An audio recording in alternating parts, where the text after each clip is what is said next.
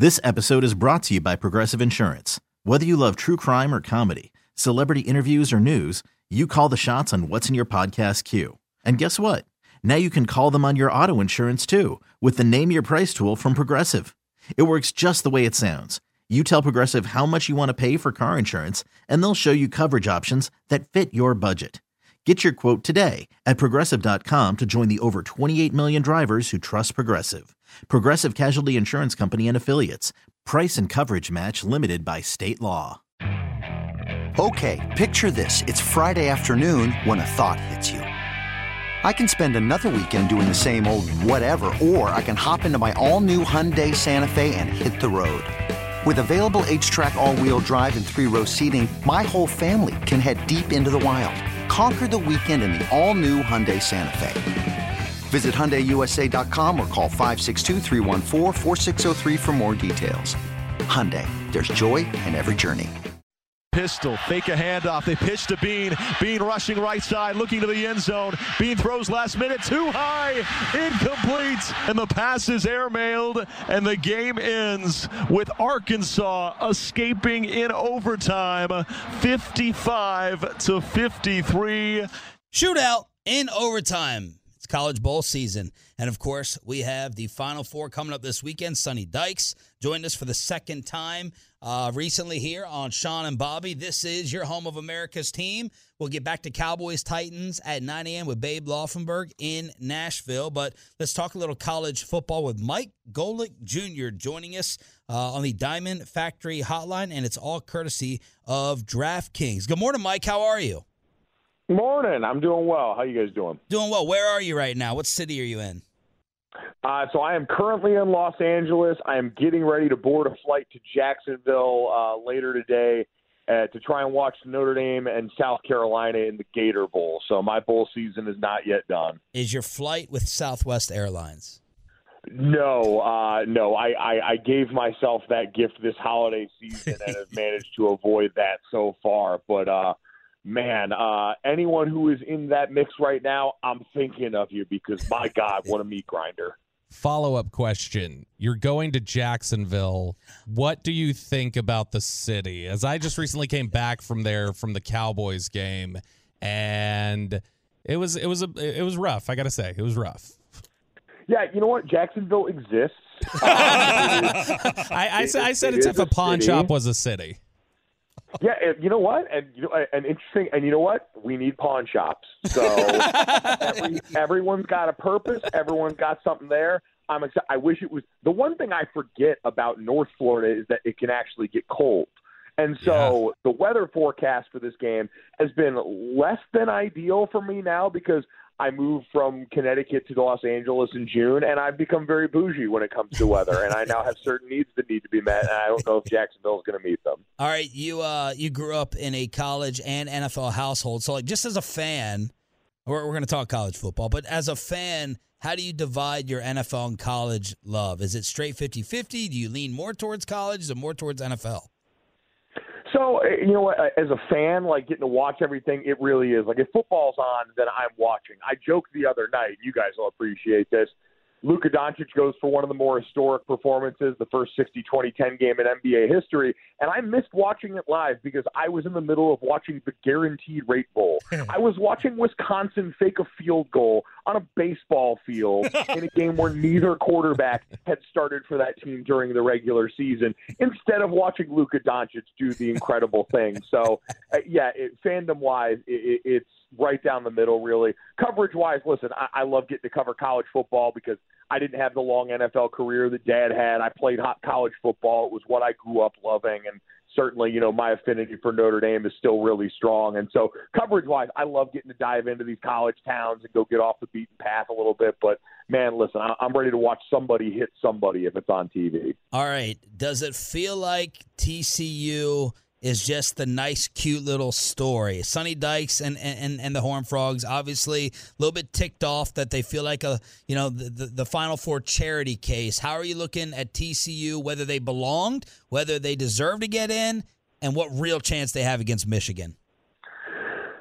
So here's the thing, belong and deserve, they're all that. I feel like we do this every year with the team that winds up. The team's really in the 3 and 4 spot, right? Yeah. Like, we always look at it, and even if the result goes poorly for TCU, which it could, like, they still belong and deserve that. What they did this year was incredible, managing to win that many games, especially the way they won, how close a lot of these games were, the different things it took for that team. That's really hard to do. Like, forget just the X's and O's of that mentally for that team to be able to muster that without having really had those results before. Like, it's one thing if you're a program that's been winning for years and years on end now, and you've got a bunch of time under task in close games, and you know, all right, when we get into these situations, I know how to operate. My heart rate doesn't really get up that high. They didn't have the benefit of that. This hasn't been a good team for the last few years, and so, no, they absolutely belong. They absolutely deserve this. And listen, they're built in the right ways, right? And this is one of the things we saw across college football with head coaches in year one at new schools. When you're built with experience in the trenches, the way that TCU was, especially on the offensive side, you've got a quarterback that's played meaningful football. And then, listen, for them, Quentin Johnston's been incredible and is going to be a future first-round NFL wide receiver. I think you got a pair of really good corners on the other side defensively to go along with some big beef up front on the D-line. And, some timely use in the transfer portal for this team also. They absolutely deserve this. They absolutely belong here. Now, do I think they're going to beat Michigan? No, I'm not picking them to do so this weekend. I think they can make it close because they've made everything close and because they're built in all the ways that we talked about here. But I still think ultimately right now, Michigan's further along in the process. Michigan, kind of went through a lot of these warts and growing pains last year, and they've come back out on the other side even better in certain areas for it. And so, no, TCU is not a charity case, but losing in the spot that they're in right now, being a newcomer in the college football playoff, doesn't mean you weren't supposed to be here. TCU obviously likes to, you mentioned Quentin Johnston there, like they like to push the ball downfield. The passing game is a big part of what they do, but, how much of what we saw from Michigan at the end of the year against Ohio State with J.J. McCarthy, do you think that was an outlier, or do you think that is what they're capable of if they try to push the ball downfield? That it's like, hey, J.J. McCarthy never really had the opportunity to do this. He can do this if you ask him to. Well, so I think it's an outlier right now, and that's one of the things I'm most curious about this game is, all right, do it again. So I called the Michigan State game this year, which before it became known for the altercation in the tunnel after the fact, I looked at as an incredible opportunity for Michigan to explore their downfield passing game against a Michigan State secondary that's been one of the worst in college football for the last 2 seasons.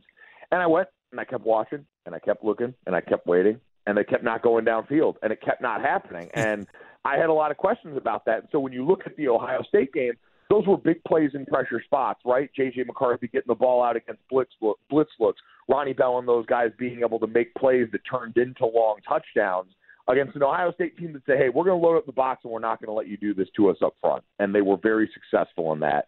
And so I look at that, and now for Ronnie, for Cornelius Washington, for that receiver core, going up against, Travius Hodges-Tomlinson is the one that certainly gets a lot of the press clippings, but both TCU games I covered this year, Josh Newton kept jumping off the page.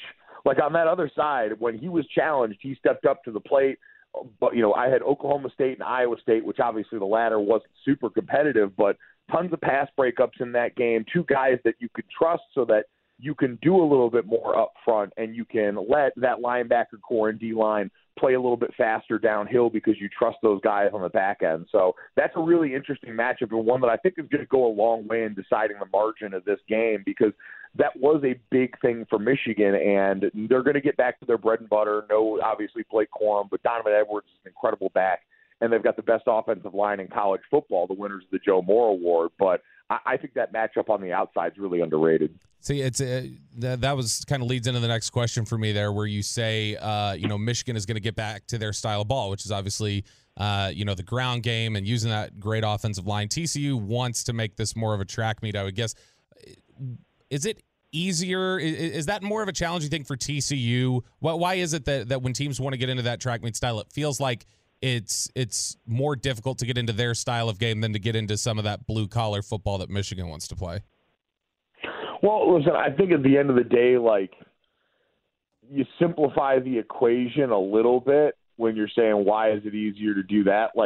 going downhill is the simplest form of football in general, right? It's why coaches love it so much because they're all really risk-averse. It's easy to just run duo, hand the ball off, and then like we saw late in that game for Michigan, hey, guy busts a 70-yard run, and that's great because you're really just looking for like 3 to 5 yards on any given play. And so I think that's just kind of a huge part of it. It's the simplest form of all this versus, when you go and try and speed things up or you're trying to go downfield, there's a little bit, slimmer margin for error. All of a sudden, everything becomes a little bit more important in that process. There can be some boom or bust to that, which TCU's had to deal with this year, and it's why they've been down in some of these games very early on and had to claw their way back in, but they're also capable of clawing their way back in because you've got a viable deep threat. You've got some other explosive options in there. You've got a quarterback who's at the college level a viable run threat and a really tough kid. So all those things can kind of lend themselves well. DraftKings college football analyst Mike Golic Jr. here on 105.3 The Fan via the Diamond Factory hotline. How are you looking at the other game? Is this an unlucky matchup for Georgia against Ohio State?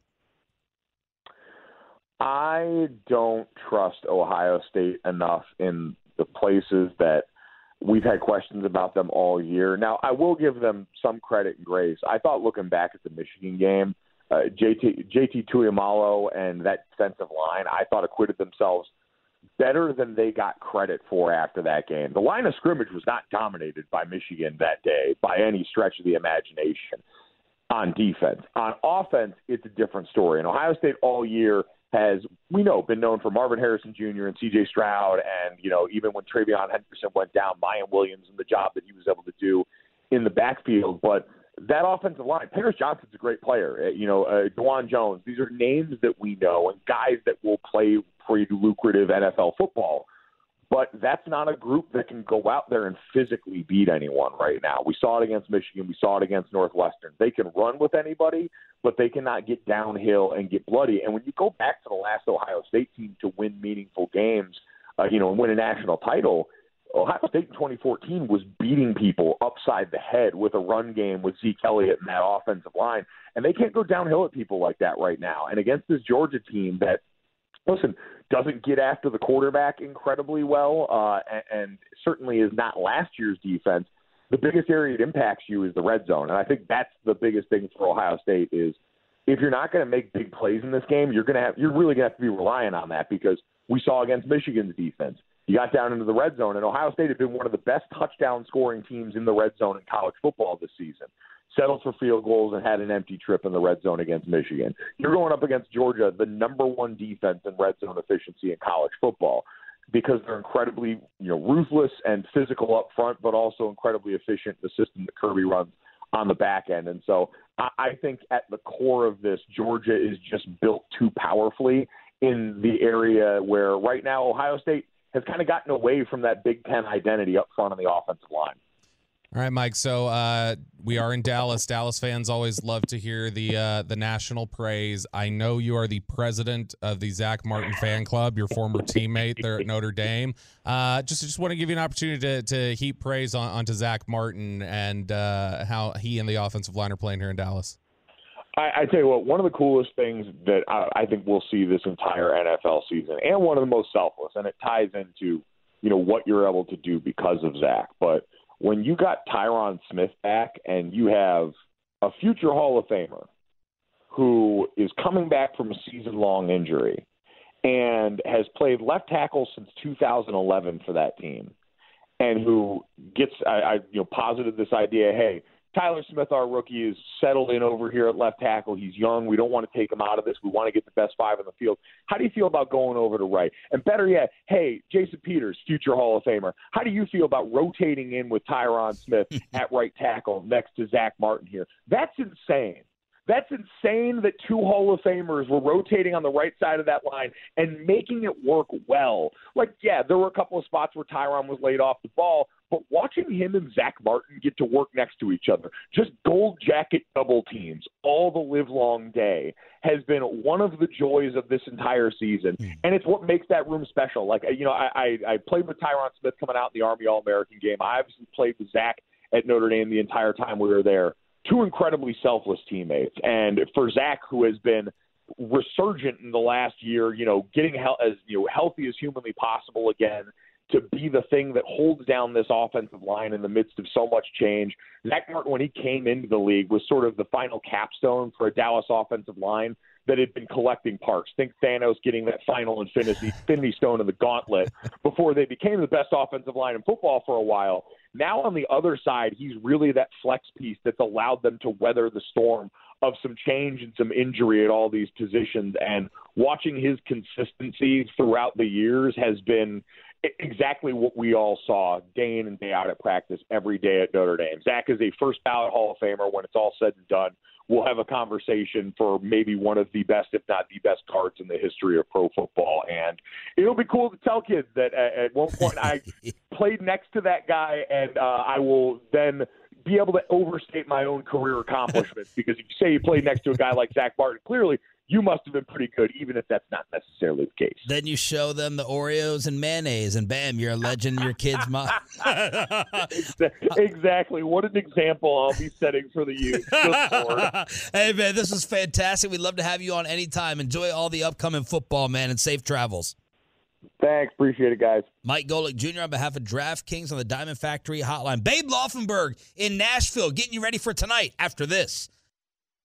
This episode is brought to you by Progressive Insurance. Whether you love true crime or comedy, celebrity interviews or news, you call the shots on what's in your podcast queue. And guess what? Now you can call them on your auto insurance too, with the Name Your Price tool from Progressive. It works just the way it sounds. You tell Progressive how much you want to pay for car insurance, and they'll show you coverage options that fit your budget. Get your quote today at Progressive.com to join the over 28 million drivers who trust Progressive. Progressive Casualty Insurance Company and Affiliates. Price and coverage match limited by state law. Okay, picture this. It's Friday afternoon when a thought hits you. I can spend another weekend doing the same old whatever, or I can hop into my all-new Hyundai Santa Fe and hit the road. With available H-Track all-wheel drive and 3-row seating, my whole family can head deep into the wild. Conquer the weekend in the all-new Hyundai Santa Fe. Visit HyundaiUSA.com or call 562-314-4603 for more details. Hyundai, there's joy in every journey. T-Mobile has invested billions to light up America's largest 5G network, from big cities to small towns, including right here in yours. And great coverage is just the beginning. Right now, families and small businesses can save up to 20% versus AT&T and Verizon when they switch. Visit your local T-Mobile store today.